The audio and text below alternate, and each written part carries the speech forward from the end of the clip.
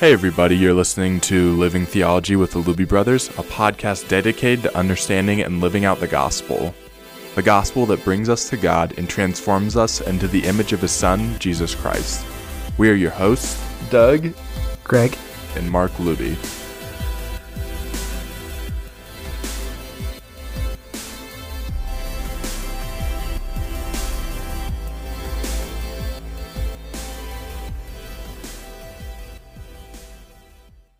Great, so today we're continuing in our series on hard questions about the Christian faith. And Greg, would you introduce for us our question today? Yeah, the main way that I've heard the question that we're talking about today posed is, why is there so much hypocrisy in the church? So that's what we're going to be answering. Let's just start off then by, Doug, could you give us a little more context maybe? What's the significance of hypocrisy? How has this been played out, some even in special ways in the church? Yeah, one of the things is that you don't have to be around the church long to see people who are really hypocrites. And yeah, just that it's common. We see that in the NAVs, which is the organization that Greg and I work for, that we all grew up as children in.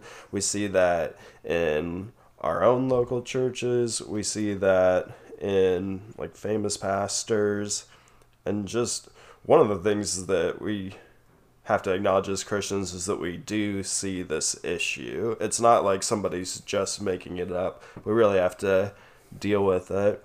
I think of when we were growing up in Colorado Springs and the megachurch pastor, it became clear that he had been going to a prostitute and doing a bunch of drugs, and he had been doing this for a long time. And it was something that was really shocking in our city. And I remember thinking, how could he possibly do this? And went and talked to Dad and asked him, Dad, how can this happen?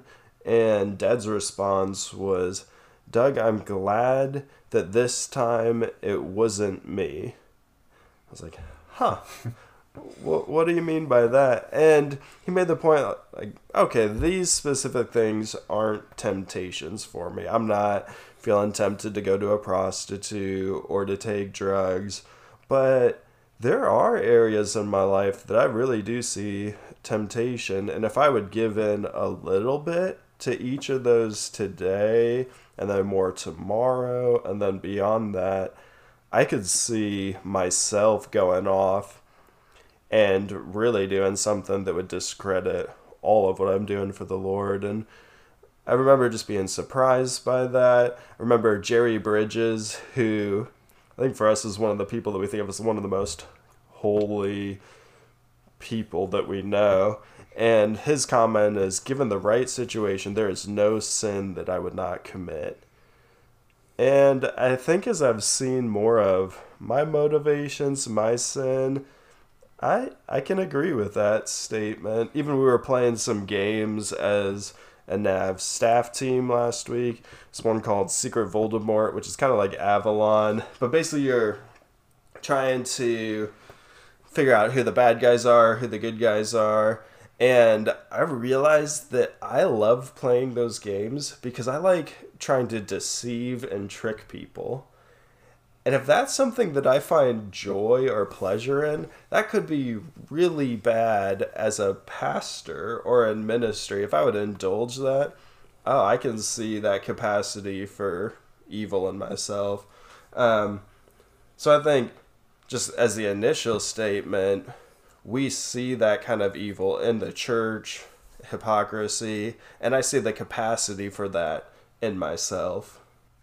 Doug, could you start us off by giving what would be your answer then? You're having a conversation with someone and say, you know what, my issue with Christianity is there just seems to be so much hypocrisy in the church. How do you answer a question? How do you answer sort of that frustration or that difficulty or that even just tension about how could I join something like this when I've been hurt or I've seen people be hurt or I've seen this type of hypocrisy?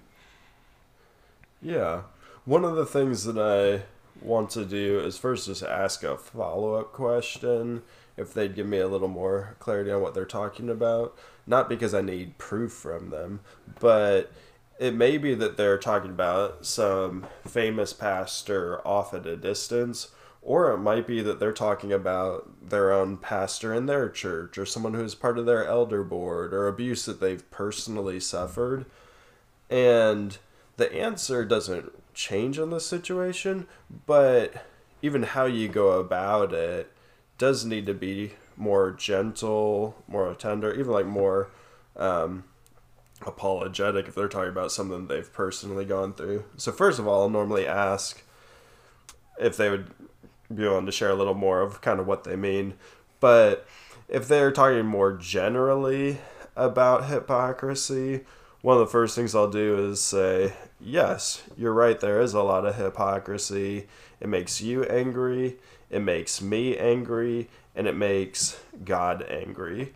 During a conversation with non-believers, my buddy Jeff Taylor answered a question that way, and it just lowered the tension in the room, because he wasn't just trying to defend all Christians all the time, because he doesn't know what happened and whatever situation was going on, but just to acknowledge, yes, this hypocrisy angers me and God. One of the passages that I think is interesting is 1 Peter, because Peter gives 4 places where people are to submit to people in authority, and the first submission that he gives is to the general public to submit to the government. Then he has slaves or servants to submit to their masters, which today people normally compare to worker-boss relationships. And then he asks wives to submit to their husbands, and he asks the younger people in the church to submit to the elders, the leaders in the church.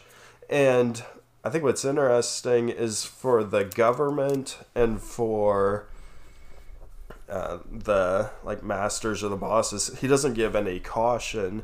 But for husbands, he says, be understanding and kind to your wives, otherwise God will not listen to your prayers. So there's a warning there.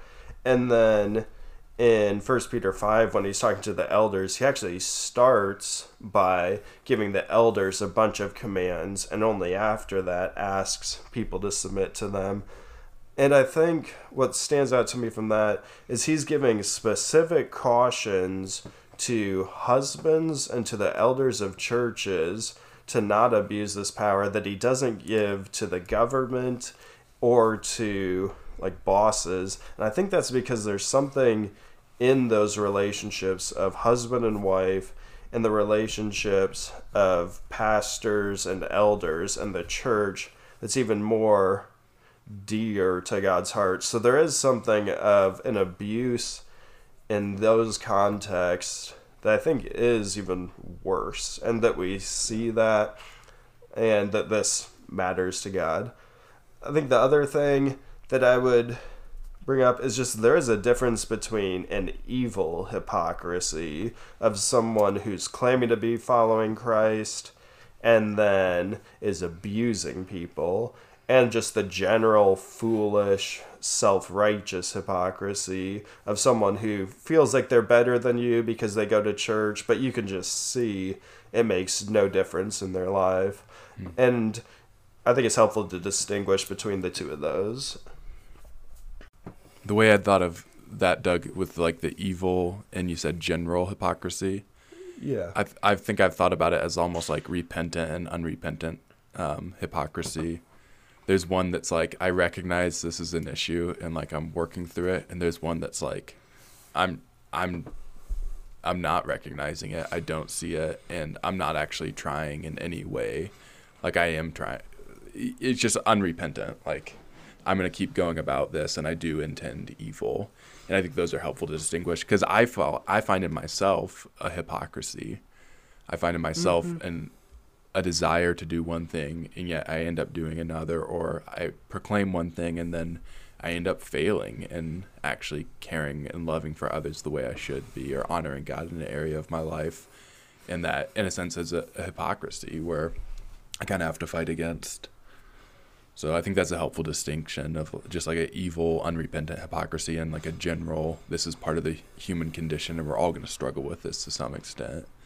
And I think Yeah. part of even with that is just the question of like, what's your ultimate motive? What are you ultimately seeking? Because I think with the evil hypocrisy, usually your greatest desire, your hope, your aim is at the core of it, even though you'd probably say on the surface, it's not God, it's not knowing God, it's not closeness to God. You're more concerned with people's approval of you or the way that you come across to others. You're more concerned with power or something along those lines. And so I think that's when that really becomes an issue, that you're kind of using God on the surface, but what you're ultimately seeking at the core of it is something outside of God. And that's where a lot of the evil hypocrisy comes from. And one thing that I've heard is the kind of main thing that's turning younger people off to Christianity is seeing hypocrisy in their parents.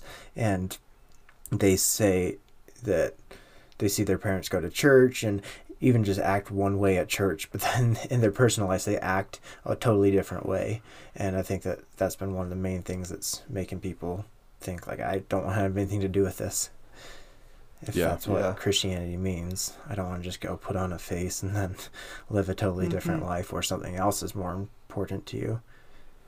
Yeah. Outside of One that. clarification for what I was saying is that I would consider like that unrepentant, just dual hypocrisy of like a parent who goes to church, calls himself a Christian, but then lives for money for their sports team. Still not the evil hypocrisy, but just a general like hypocrisy. And so there's a sense in which that's wrong, evil, foolish. But then I think there's something of just that self-righteous hypocrisy that I would distinguish from an evil hypocrisy where people are actually going and abusing people. And then there's also, I think what you're saying, Mark, a repenting hypocrisy that I see in my life of, oh, I don't live up to my own standards. I'm not as kind and gentle as I want to be. And sometimes I'm not even aware of that and not repenting because I don't even see it. And then other times I do see it. But something I've been thinking about lately is the idea that, and I don't know if this is helpful or accurate, but I want to get you guys' thoughts on it, that like hypocrisy or sin is always hypocrisy for a Christian. Because if hypocrisy is pretending to be something you're not, then sin is always hypocrisy. Because like on the truest level, who is a Christian? A Christian is crucified with Christ and raised with him in his resurrection. We live according to the flesh, or we live according to the spirit and not according to the flesh. And works of the flesh are evident: sexual immorality, impurity, covetousness, selfish desire, and on and on. Fruit of the Spirit is love, joy, peace, patience, kindness, goodness, faithfulness, gentleness, self-control. And I think we have like a desire in our culture for this idea of authenticity, living true to who you are. And it's just kind of fascinating to me because I'm like, I think for a Christian, the only way you can be authentic and not hypocritical, pretending you're something you're not, if you're truly a Christian crucified with Christ and raised with him, is actually loving and obeying God. And any moment I step into living outside of that, I'm actually living a lie. I'm putting on a mask and saying, oh, this is actually who I am. This is my truest identity. I'm angry and selfish, and my life is for the things of this world and my own pride and my own ego. And that's like actually a lie. I'm being a hypocrite at that moment, which is why I think it's even like problematic when sometimes Christians will get this idea of, oh, it's okay for me to vent my anger, or it's okay for me to use like coarse language or swear in certain situations because I'm just being raw and authentic. It's like, well, maybe you're being a complete hypocrite in that moment, because what you're saying is my truest identity, the truest levels of who I am are these things. I'm venting this, and that's being true to myself. But it's like, maybe that's not being true to yourself. Maybe being true to yourself is acting in accordance with what God's word says about who you are and your identity and how you should live, and not in accordance with that. And repenting for the ways that I am not living in accordance with that. Yeah. And that's kind of with my answer. I go along those lines of how do we solve this? And I usually do start out by just saying that hypocrisy is not just a Christian problem, it's a human problem. If any of us would, I think, is it C.S. Lewis that talks about if any of us would wear a tape recorder saying the ways that people ought to act and should do things, and we measure that against our lives, we'd be crushed by our own standard of how people ought to act and live. And one just funny example I have of that is just driving. Whenever you drive and someone cuts you off or isn't paying attention and does something dumb or doesn't start going at a light because they're checking their phone, you immediately get so mad at them and assign the worst motives. And it's like, how dare they? But I think that all of us have done that many times where we've been the one who hasn't started, or we've made a mistake, and in those times we expect that people will show us grace, or we always are able to justify it. I was just distracted. And I think that's just one area that I see myself being a total hypocrite often. And I say that most people probably would do the same thing with that. But yeah, so it's a human problem. But what I usually go right to is that it is against God's heart. And constantly throughout the scriptures, you're seeing Jesus criticize hypocrisy and go right against it. And so I think a life of hypocrisy is a total distortion of what's God's desire and God's will is. And so I'm not going to credit that distortion to what that distortion of God's will to being God's will, because people act that way. We all have sin and things that we wrestle with that's a distortion of God's desire for us. And so, like you were saying, Doug, that's not God's heart when that's how people are acting. But then I think about what is the antidote to hypocrisy. As we were saying, we see it in all of us. And I really believe that the antidote to hypocrisy is repentance. And Matthew 3, John the Baptist says, bear fruit in keeping with repentance. As believers, we're called to live a life of repentance, of confessing sin, of seeing our need for the gospel, seeing our need for the grace of God. And what happens as you grow more and more in your walk with Christ is you don't think of yourself as better than others. You actually see more and more how much you need the grace of God, how much you're totally dependent on the grace of God. Your awareness of the weight of your sin grows. It doesn't become less. And so a sign of maturity as a Christian is the fruit of the Spirit. Mark, like you were talking about, it's love, joy, peace, patience, kindness, gentleness, faithfulness, self-control. And so you're gentle with others, you're patient, you're kind, you're loving, you're showing others the grace that God extends you. And so a disconnect in that comes from not understanding the gospel, not understanding what the core message of Christianity is. Ephesians 2:8-9 says, we're saved by grace, not a result of works, so that no one can boast. And so the gospel really negates boasting or thinking of ourselves as better than others or thinking that we're superior to anyone else. And so as Christians, we're called to be totally honest and open about our own struggles. And the antidote to hypocrisy is repentance, saying, I'm messed up. I'm totally dependent my whole life on the grace of God. And what I was giving that example earlier of parents and kids, is the antidote to this isn't perfection. The answer to being hypocrites isn't, okay, I have to be perfect.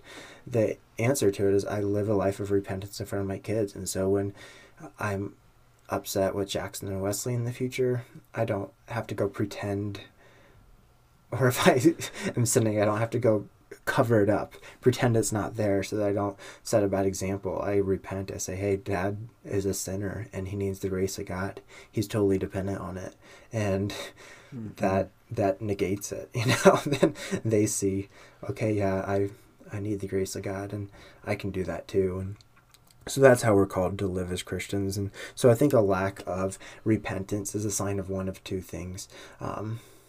And this is in all of our lives. It can be just immaturity and not really understanding the grace of God, not really understanding God's love, not really understanding the life we have in Christ. And so there's a growth. And as Christians, we are hypocrites, but I think anyone can fit right into that, And but then another potential reason for hypocrisy is what we've been talking about. Is there's many who are identifying as Christians who aren't, and who have unregenerated heart, who claim the name of Christ and yet are wolves in sheep's clothing. And the Bible talks about this all the time. 1 John 2, where it says they went out from us, but they didn't belong to us. If they would have belonged to us, they would have remained with us, but their going out shows that none of them truly belong to us. And it says there's people who are in the church who identify as Christians that over time will go out, showing that they never really were Christians. They claim the name of Christ, but Christ wasn't their ultimate treasure. They didn't have a new heart. And there's going to be a lot of people who aren't Christians in and among churches, in Christian circles. And one way that manifests is people using Christianity as a club and looking down on others because their greatest joy is their own superiority, looking down on others, and they're just using God to build up their reputation or other things along those lines. Yeah, I think that's really good, Greg. Both what you and Doug have said, I think, captures so much of what I was going to say, which makes this easier for me. So I'll fill in just a little bit of, I guess, what I would finish off with. And I think what I would finish it by saying is it's the clear expectation of both Jesus and the writers of the New Testament that there will be hypocrisy among the church. And so I think if we disregard Christianity because we say, there's hypocrisy among Christians, I would say don't disregard it for that. Like, let that be an affirmation of what the New Testament writers clearly told us was going to happen, what Jesus himself said was going to happen. And so to give a little sample of that, Matthew 7, end of Jesus' Sermon on the Mount, he says in Matthew 7:21, "Not everyone who says to me, 'Lord, Lord,' will enter the kingdom of heaven, but the one who does the will of my Father who is in heaven. On that day many will say to me, 'Lord, Lord, did we not prophesy in your name, and cast out demons in your name, and do many mighty works in your name?' Then I will declare to them, 'I never knew you. Depart from me, you workers of lawlessness.'" And this is a sobering text because what it's saying is there are people who will say, "Lord, Lord." They claim Jesus. They say, "I am a Christian. I'm following Jesus. Jesus is my Lord." And yet there are people who say that, who would be people among our church, who Jesus will say to on the day of judgment, when everything is brought before him, "I never knew you. I never knew you. You never had a genuine and real relationship with me. It doesn't matter what things you did. I don't care that you did these many mighty works. You never actually knew me, and so depart from me." And that, if that's not sobering for us, and if that doesn't, I think, inspire or stir in something of us to test ourselves and say, okay, Lord, where am I faking it? Where am I not living honestly? I don't know what does. But there we see it's the actual expectation of Jesus that there will be among his people those who are faking it. Mm-hmm. And you mentioned this, Greg, the idea of a wolf in sheep's clothing. That's a metaphor that's used, and that's such an apt one for hypocrisy because a wolf is there to devour the sheep, and yet they dress like a sheep, like a hypocrite puts on a mask to act. And the idea is that there are the wolves in sheep's clothing among the church. And so Paul, then another example of why we should expect this, Acts 20, verses 26 to 33, Paul's leaving a group of Christians, and in the midst of his discussion with them, he says in verse 26, "Therefore I testify to you this day that I am innocent of the blood of all, for I did not shrink from declaring to you the whole counsel of God." And this is where it really comes in. He says in verse 28, "Pay careful attention to yourselves and to all the flock in which the Holy Spirit has made you overseers to care for the church of God, which he obtained with his own blood. I know that after my departure, fierce wolves will come in among you, not sparing the flock. And from among your own selves will arise men speaking twisted things to draw away the disciples after them." And so he's saying there will be those who arise from among you, drawing away disciples who are trying to do that. You mentioned Peter in 2 Peter 1:3. False prophets also rose among the people, just as there false teachers among you who will secretly bring in destructive heresies, even denying the master who bought them, bringing upon themselves swift destruction. And many will follow their sensuality, and because of them the way of truth will be blasphemed. And in their greed they will exploit you with false words. Their condemnation from long ago is not idle, and their destruction is not asleep. You mentioned the first John 1, Greg, how they went out because they weren't among us. If they were among us, they would have stayed. In 1 Corinthians 5, Paul talks about how those who are unrepentant in their sin are to be turned over. And he says there's a situation in Corinth where there's a sexual sin that he says, your type of sexual sin right here, a man has his father's mother. Not even the pagans allow this. And then he tells them in verse 11 or in verse 9 of 1 Corinthians 5, I wrote to you in my letter not to associate with sexually immoral people. Not at all meaning the sexually immoral of this world, or the greedy, or the swindlers, or idolaters, since then you would have to go out of the world. But now I'm writing to you not to associate with anyone who bears the name of brother, if he is guilty of sexual immorality or greed, or is an idolater, reveler, drunkard, or swindler, not even to eat with such a one. For what have I to do with judging outsiders? Is it not those inside the church whom you are to judge? God judges those outside. Purge the evil person from among you. And Paul there, I mean, he doesn't hold back. He's like, purge the evil person from among you. And this is the person who is in this unrepentant sin, this unrepentant hypocrisy, saying, I'm a brother, I'm a Christian, and yet they're living a life that is so plainly opposed to that. And so I would say it's the expectation of the New Testament writers and of Christ himself that there will be wolves in sheep clothing, there will be hypocrites. And I want to just even end it by saying, I think there's a special level of ugliness that comes with hypocrisy in the church. And to prove that, I will quote, first of all, Uncle Ben from Spider-Man, where he says, with great power comes with great responsibility. He tells that to Spider-Man. And that is like, iconic moment. Great power comes great responsibility.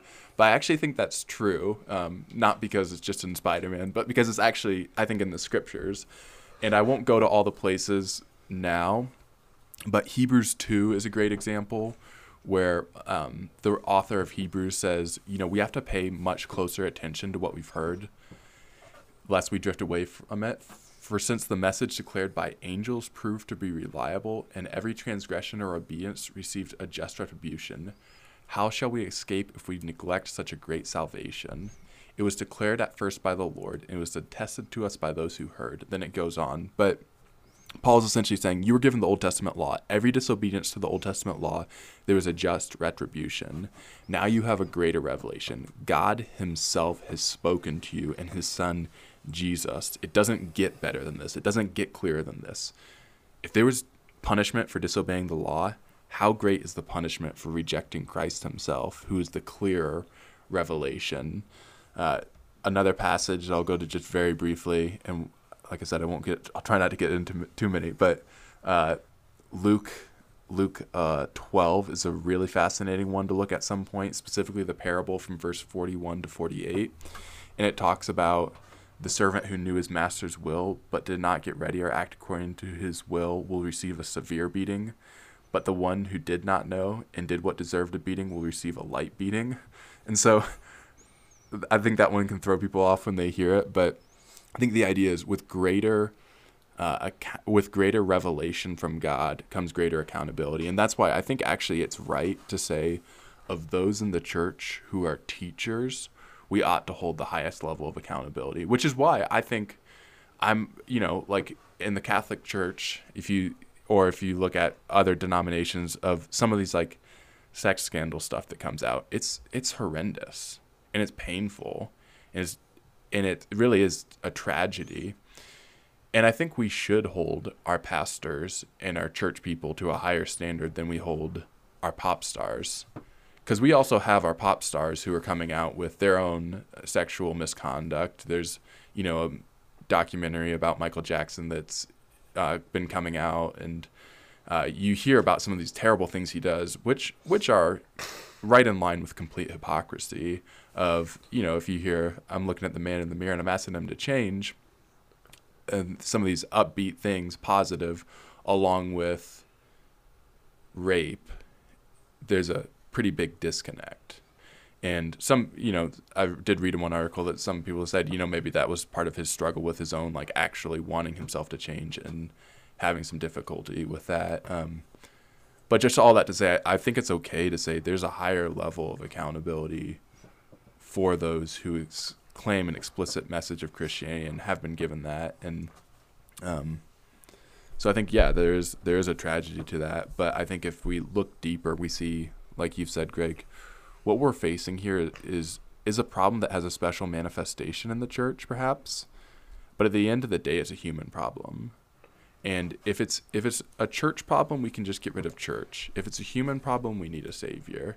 And I would argue that at the core end of it is what we're facing in hypocrisy and sin and evil in these ways is we're facing a core fundamental human problem that lies at the bottom of every human heart. And if that's true, I don't think we do much by getting rid of the church.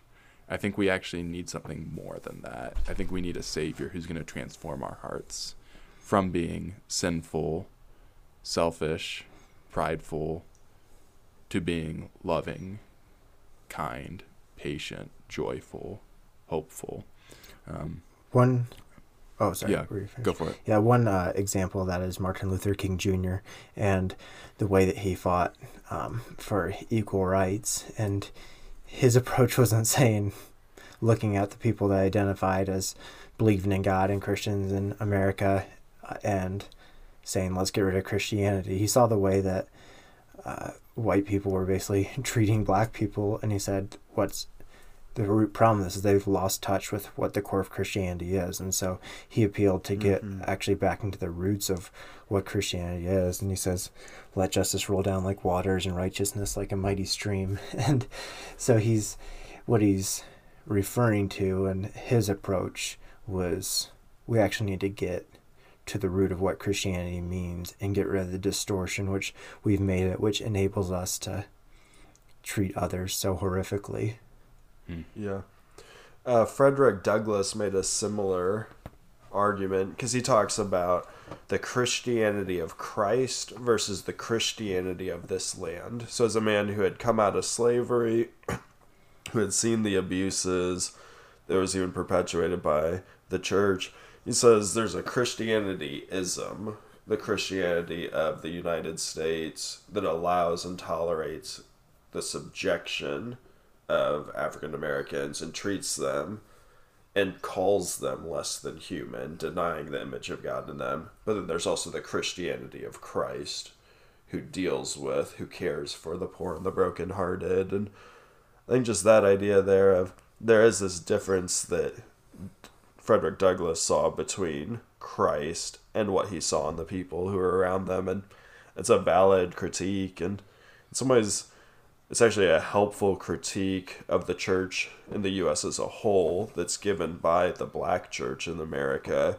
that sometimes we have such a view of, let's get all of our theological points in order, but then can disconnect theology from living it out in life, and we can make that a separate thing.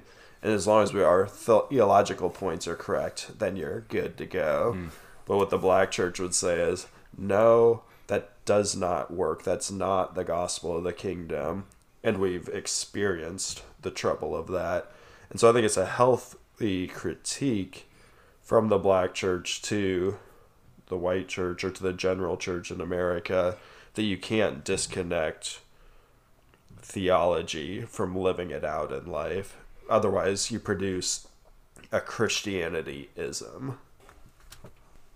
So, Greg, what about then, in terms of hypocrisy, what role does the church play, or what role should the church play in actually working through that with the people who are involved in those churches?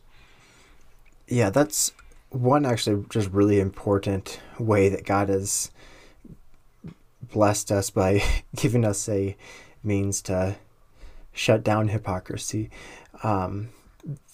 Matthew 18 talks about church discipline, and that's basically if someone's living an unrepentant sin, and so they have sin in their life and it's disconnected from the Bible, and you go to them and you say, hey, this is wrong, but they just refuse to listen to you. They refuse to repent. So not they're perfect, but they're not repenting. Then you're supposed to go to them with another person in the church and say, hey, we really see this as an issue. You are living in unrepentant sin. This is against God's will for you. And you kind of keep escalating that up the scale with more people. Then eventually it says, if someone's just refusing and they're living in unrepentant sin, the church is to excommunicate them, basically push them out, treat them as an unbeliever. It has pretty intense words throughout the Bible, hand them over to Satan, so that you would hopefully save their soul, so that they had turned back and repent to God through this process. But one thing that's hard is there's a very low percentage of churches that practice church discipline in the U.S. And I think that's, in a lot of ways, escalated the problem and escalated a lot of the confusion with this issue. And so just as Christians, we're called to, step in these areas, and when there's not repentance over sin, and confront that and address it lovingly, graciously, with humility. But if there is a lack of that, that's gonna, I think a lot of maybe the confusion with this issue comes from a lack of church discipline. Yeah. Like if there was more church discipline, there would be more, in a sense, like we're actually dealing with the issues rather than letting them slide under the surface. Mm-hmm. Yeah, and I think, it's, if you're just going on in that sin and no one knows about it or no one's addressing it, it's probably has a lot higher likelihood to continue. Yeah. I think what's hitting me even right now in this discussion is the idea of, even as we talk about hypocrisy, I mean, I think fundamentally, first and foremost for me, it's a problem that I have with myself. And that's even what's coming up to this conversation is, like, if we act like this is a problem that we only have to deal with other people, like the hypocrites out there, then I'm like, that's not accurate. Like my biggest struggle, and I've said this often, my biggest struggle being a pastor, being in ministry, working with high school students, working with, anyone, my biggest struggle is my own sin. And just like the daily battle it is for me to follow God, to live true to my identity in Christ, and to understand that. And so I think like to see that first and foremost, and then it is to, we actually have a responsibility to love and to care for one another as family. And when we see things, we don't just let those slide, but we actually address them. And we do so lovingly and caringly. And I don't know, it just kind of hit me as we're going through this discussion. Mark, I do agree with you that my greatest struggle with hypocrisy is within myself and seeing that battle in my life.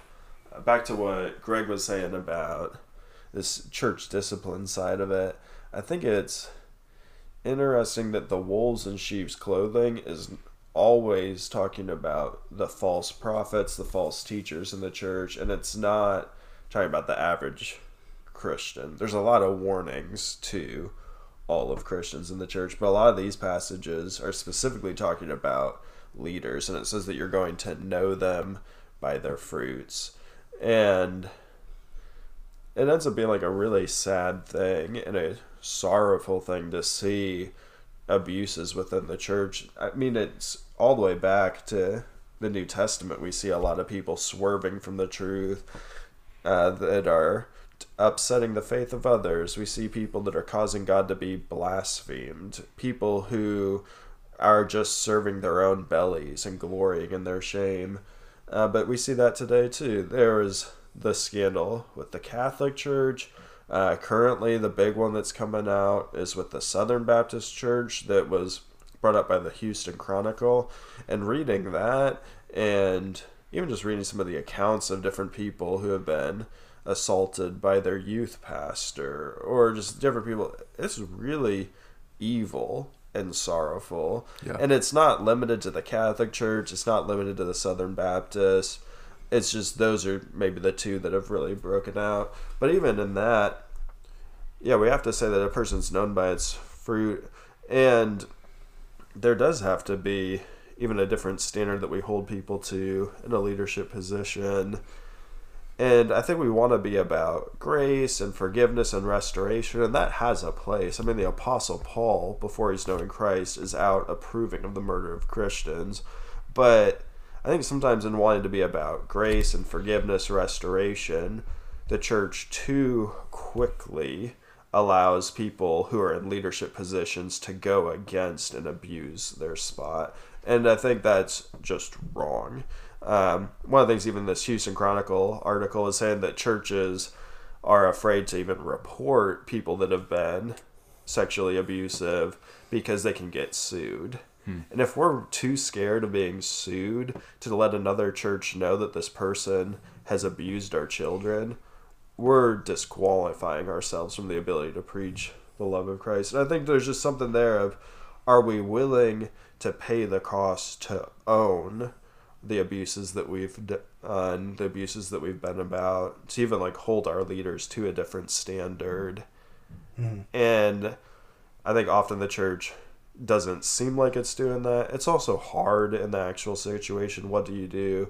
But I think even just how we deal with these things and these abuses when they happen should be a testimony that there's something different about the church than how abuses are handled in the world. And it doesn't always seem that way, and that's a really sorrowful thing. Yeah. Along the lines of repentance for sin, even just like our own sin, and because Mark, you mentioned earlier that, and Greg, you were mentioning this as well, like, oh, we need to be people who repent. Do you guys remember Dad at our dinner table doing that with us? Yeah, I need to apologize for this, or this. Yeah. Yeah. I remember that growing up. Yeah, his dad would come in and we're all having dinner together, and boys, I need to apologize because I've been unkind to your mother, and these are the things that I've done, and that is not the way that I want to treat her, not the way that I should treat her. And there's just something about that that's like, oh, are we willing to own the sin that we do have, to repent for it, and to come back to the Lord? Because I think part of what happens when you get into these really abusive situations is people at the early steps haven't been repentant. Yeah. And Dad, in being unkind to Mom, repenting, that's a big deal early on. Because if you just continue to let these little things go, yeah, you end up... Sin always takes more of you than you want to give it. Yeah. And that's one thing that I think that in my life I've had different seasons where I have just let my sin go, and I've kind of started isolating myself and kind of just get to a breaking point of saying, man, I'm living a double life in different ways. And that's always such a terrifying process, and harder to cut it off at that point than at the source of it. But it's also just so freeing when you get to that point of saying, here's what I'm going through, and you let the grace of God just come in and fill that. It's the most terrifying thing you can do, but it's the most freeing thing you can do, to just be totally exposed. And yet what the gospel enables us to do is be totally exposed, totally seen where we're at, forgiven, and move forward. But like you were saying, I realize if I don't have people in my life that know everything that's going on with me, that know all the sin I have, that know, and I have a couple of people like that in my life that know everything. And but if I don't, I see my own tendency to start hiding, to isolate, to live for people's approval, so it's I think that's, again, the antidote of living a life of repentance and openness and humility and trying to cut things off at the source. And it's something you just have to fight for, and so counterintuitive to my fear of man. Greg, I think that's right on. I mean, I think that's what you and Doug and other people have been to me, even just the people who I can confess things that are like painful to confess. Like difficult, like uncomfortable, and even to the point where it's like I'm horrified in a sense of sharing this. And that's been one of the, honestly, the blessings of both of you guys, is I feel like I've been able to confess things that are like deeply embarrassing and painful for me, and then have you guys just like communicate to me the same message of the gospel over and over and over again. And there's times where sort of feel ashamed to the point of like, I would say almost to the point of like death, you know, like of just like total misery, like just this huge weight, and being able to like confess that. Like, I don't know how people survive psychologically if they don't have people who know them like that. Like, it's not healthy. It's not good. Yeah.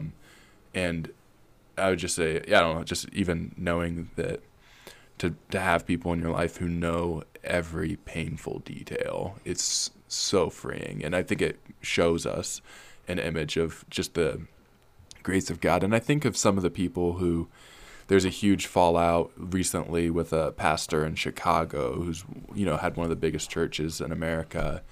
And even if you look at like his story or story of these other pastors who have just had blowouts, and I think, Doug, I agree with Dad where I take the approach where if I look at those situations and say, man, that's never going to be me, like by God's grace, that will never be my situation. But if I take the approach and just say, I'm beyond that, I'm done. Like, I have no hope. Yeah. You know, like the moment we think we're beyond something like that, it's like, we just don't have hope. And I think of, how can you survive unless you live a constant life of like crucifying sin with repentance and bringing it over to the Lord and even to others? And I think of, you know, like, so one of the situations with this pastor in Chicago was, I think there were something like thousands of emails exchanged between him and a woman. And I'm like, if there was one person in his life who knew what was actually going on, like that stops. Like that doesn't continue. Like you can't keep doing that. Like putting light on something like that, I feel like just like instantly kills it. And so my understanding, it was like something like hundreds or thousands of emails exchanged, like all these things. And it's like, you don't really get to a point like that unless you're living unrepentantly and like not actually willing to bring things to the light. And so I think that's even just why, seeing that in Dad's example, that Dad would growing up constantly be saying, hey boys, I didn't treat your mother this well in this way, or I should have been more patient. And at times it didn't seem like big things, but just like that constant open, I'm going to live repentantly, I'm going to live honest, I'm going to live transparently, I'm going to live in humility and continually bring things to the Lord, not allowing an opportunity for this to grow.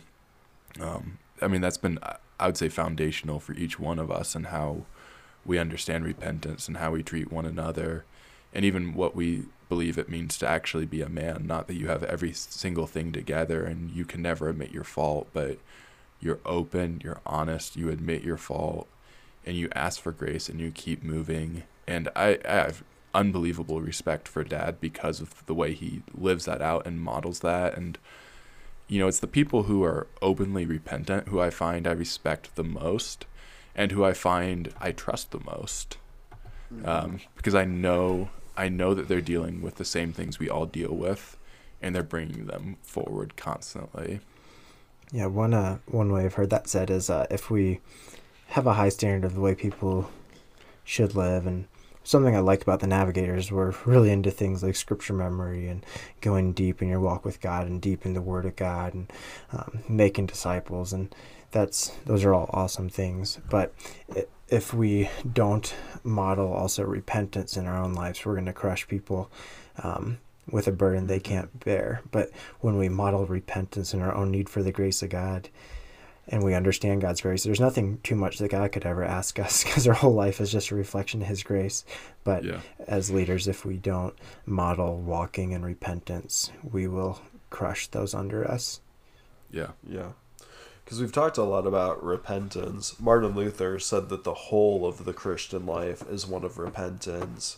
And if we see that the greatest commandments are to love the Lord with all our heart, soul, mind, and strength, and the second is like it, to love our neighbor as ourselves, there's never been a single moment where I've perfectly done that, or that I haven't needed Christ in my life. Even my best moments, can I say it's with absolutely everything in me that I've loved the Lord? Not for a whole day. And even just thinking, what is the call to be a Christian? Is the call have faith in Jesus, pray a prayer and you're good? Or is it, if anyone would come after me, he must deny himself, take up his cross daily, and follow me? Whoever loves his life must lose it. Whoever loses his life for my sake will find it. Do we say, as the Christian message, it is one of a total life following Christ, one of joy, one of hope, one of peace in his name, but one of absolute lordship of Christ, that he is our Savior and our Lord. And I think one of the issues that we've got in the U.S. that you mentioned, Greg, is a lot of times people can look at their parents who go to church, call themselves Christians, but never really lived it out. And the reality is, if someone has said that they're a Christian and it makes no difference in their life, why would you want that in your own life? Yeah. If you see something that you recognize as just an empty form of someone going to church, calling themselves a Christian, but really they're living for something else as their greatest good and treasure, the next generation doesn't buy into that. And I think that's even part of why we call this living theology, is we do believe these things, but also they're to be lived out in our lives. That Jesus isn't our Savior and then we do whatever we want as our own lords, but Jesus is both Savior and Lord. And for some reason in the U.S., there's this sense of Jesus can be my Savior without being my Lord. A lot of times even college students will talk about that, like Jesus became my Savior when I was 12, but he wasn't my Lord until 20. But you can't divide Christ up like that. Because maybe he was your Savior genuinely and you just grew in following him as Lord in college. But it might be that you just confessed him, but in the same way that even the demons confess that Jesus is God and shudder. And I think we can make the sinner's prayer this whole thing of all you have to do is pray and believe and then you're good. Back in the 80s and 90s, there was this idea that you could be a carnal Christian. And we don't use that term now, but the basic idea was you pray this prayer, you genuinely have faith in the Lord, but it makes no difference in your life. And my favorite theologian, Sinclair Ferguson, or at least my favorite living theologian, Sinclair Ferguson, was saying, wait, no, surely no one believes that. And he's the guy in Scotland, but then somebody was saying, well, in America they believe that. It's like, how could they possibly believe that? And there's something about our culture that has got us to the point where you can believe, oh, I can have Jesus as my Savior, but have it make no difference in my life. But then you read 1 John and Hebrews and the Sermon on the Mount and so many things that Jesus says, and if it's making no difference in your life, it's not Christianity. Yeah, I think interesting, Doug, is like you're saying, you can't divide Jesus and you get part of Jesus, but not the whole of who Jesus is. And I started reading the book, The Whole Christ, by Sinclair Ferguson. It's just so good. And that's a lot of what he's talking about, and how you get all of Jesus in the gospel. But even there, I think of, man, what does it mean to have Jesus as your Savior? Like, what does it mean to be saved? And I think we've often made that something of, yeah, I'm saved from sin, but to live in sin. But that's like, that doesn't really make sense. It's like you're saved from sin to know and experience God. And if there's not knowing and experiencing God, then what does it mean to be saved from your sin? Like, aren't you supposed to be brought from something, your sin, to something? Which doesn't mean you have everything perfect, but isn't there a real experience of knowing God? You've given an illustration, Doug, about a satellite with that, haven't you? About this idea of the end of the gospel is that we are actually meant to know and experience God. Yeah, I've compared it to a satellite or a space shuttle. But if we think about like a satellite, the purpose of a satellite is not its component parts, or it's not even its imaging, it's not the lens, it's not the camera, but it's so that we can see the depths of space. So the Hubble telescope, we're not primarily concerned about its mechanics, although its mechanics are absolutely necessary and astounding and make us think, really highly of the engineers that put the thing together and got it out into space. But the reason for the Hubble telescope is not its component parts, but that we might see the depth and the glory of the universe. So we can look into the deepest, darkest parts of space and find that it's filled with with galaxies and black holes and stars, and just be amazed by all of these things. Or a space shuttle, it's astounding that this shuttle can take off from the Earth and reach the moon. But the goal of the shuttle is not to be something that's able to get up into the sky, but that we can reach the moon, that we can go and explore the solar system, that we can go beyond. The goal of a astronaut's space outfit, whatever it's called, is not so it can have some unique fabric or whatever, but so they can live out in the depths of space, so that they can walk on the moon. There's something beyond just the component parts that are important for the space shuttle, for the satellite, for the spacesuit. It's like for a purpose. And I think in a similar way, we can make all of the gospel about how do we get forgiven, and we can focus strictly on justification, which is crucial, and it shows us the glory of God. We need to remind ourselves daily of the fact that we are saved by grace through faith in Christ. But the goal of justification is something else. Justification is a means to the end of relationship with God, being his people on this earth for all time, living in harmony with one another and with God to his glory, so we might enjoy him forever. And just like the Hubble telescope is not primarily about its mechanics, but about the depth of the universe, the gospel is not just so that we don't go to hell, or so that we can get this declared right by God's spot, but that we might be his children, walk in relationship with him forever. And the reality is justification, how the component parts of our salvation work are astounding because they help us know and love God forever. But the goal is not just this declaration of righteousness, which is absolutely necessary, but to walk in relationship with the Lord, to be with him forever. This is the point that John Piper makes in the introduction of his book, God is the Gospel, that the good news of the gospel is that we are in relationship with God forever. He himself is the greatest, highest, most decisive good and end, relating with Christ, seeing the glory of God in the face of Jesus Christ for all time, and being transformed to be like him. Apart from Christ, heaven is not good news ultimately. Heaven is good news because Christ is there and we're with him. And so to think, oh, you can be a Christian without Jesus as Lord, is to be a Christian without Christ. It's not Christianity. So how this comes back to hypocrisy is, if you think that salvation, all of this is just about not getting condemned for your sin, just about being in an okay spot, but there's no love for the Lord, we've made the gospel into just some mechanism that's disconnected from life, and ultimately disconnected from the purpose that God has, which is to redeem us in his image so that we can bear his image, bear his glory on the earth, and walk in relationship with him forever.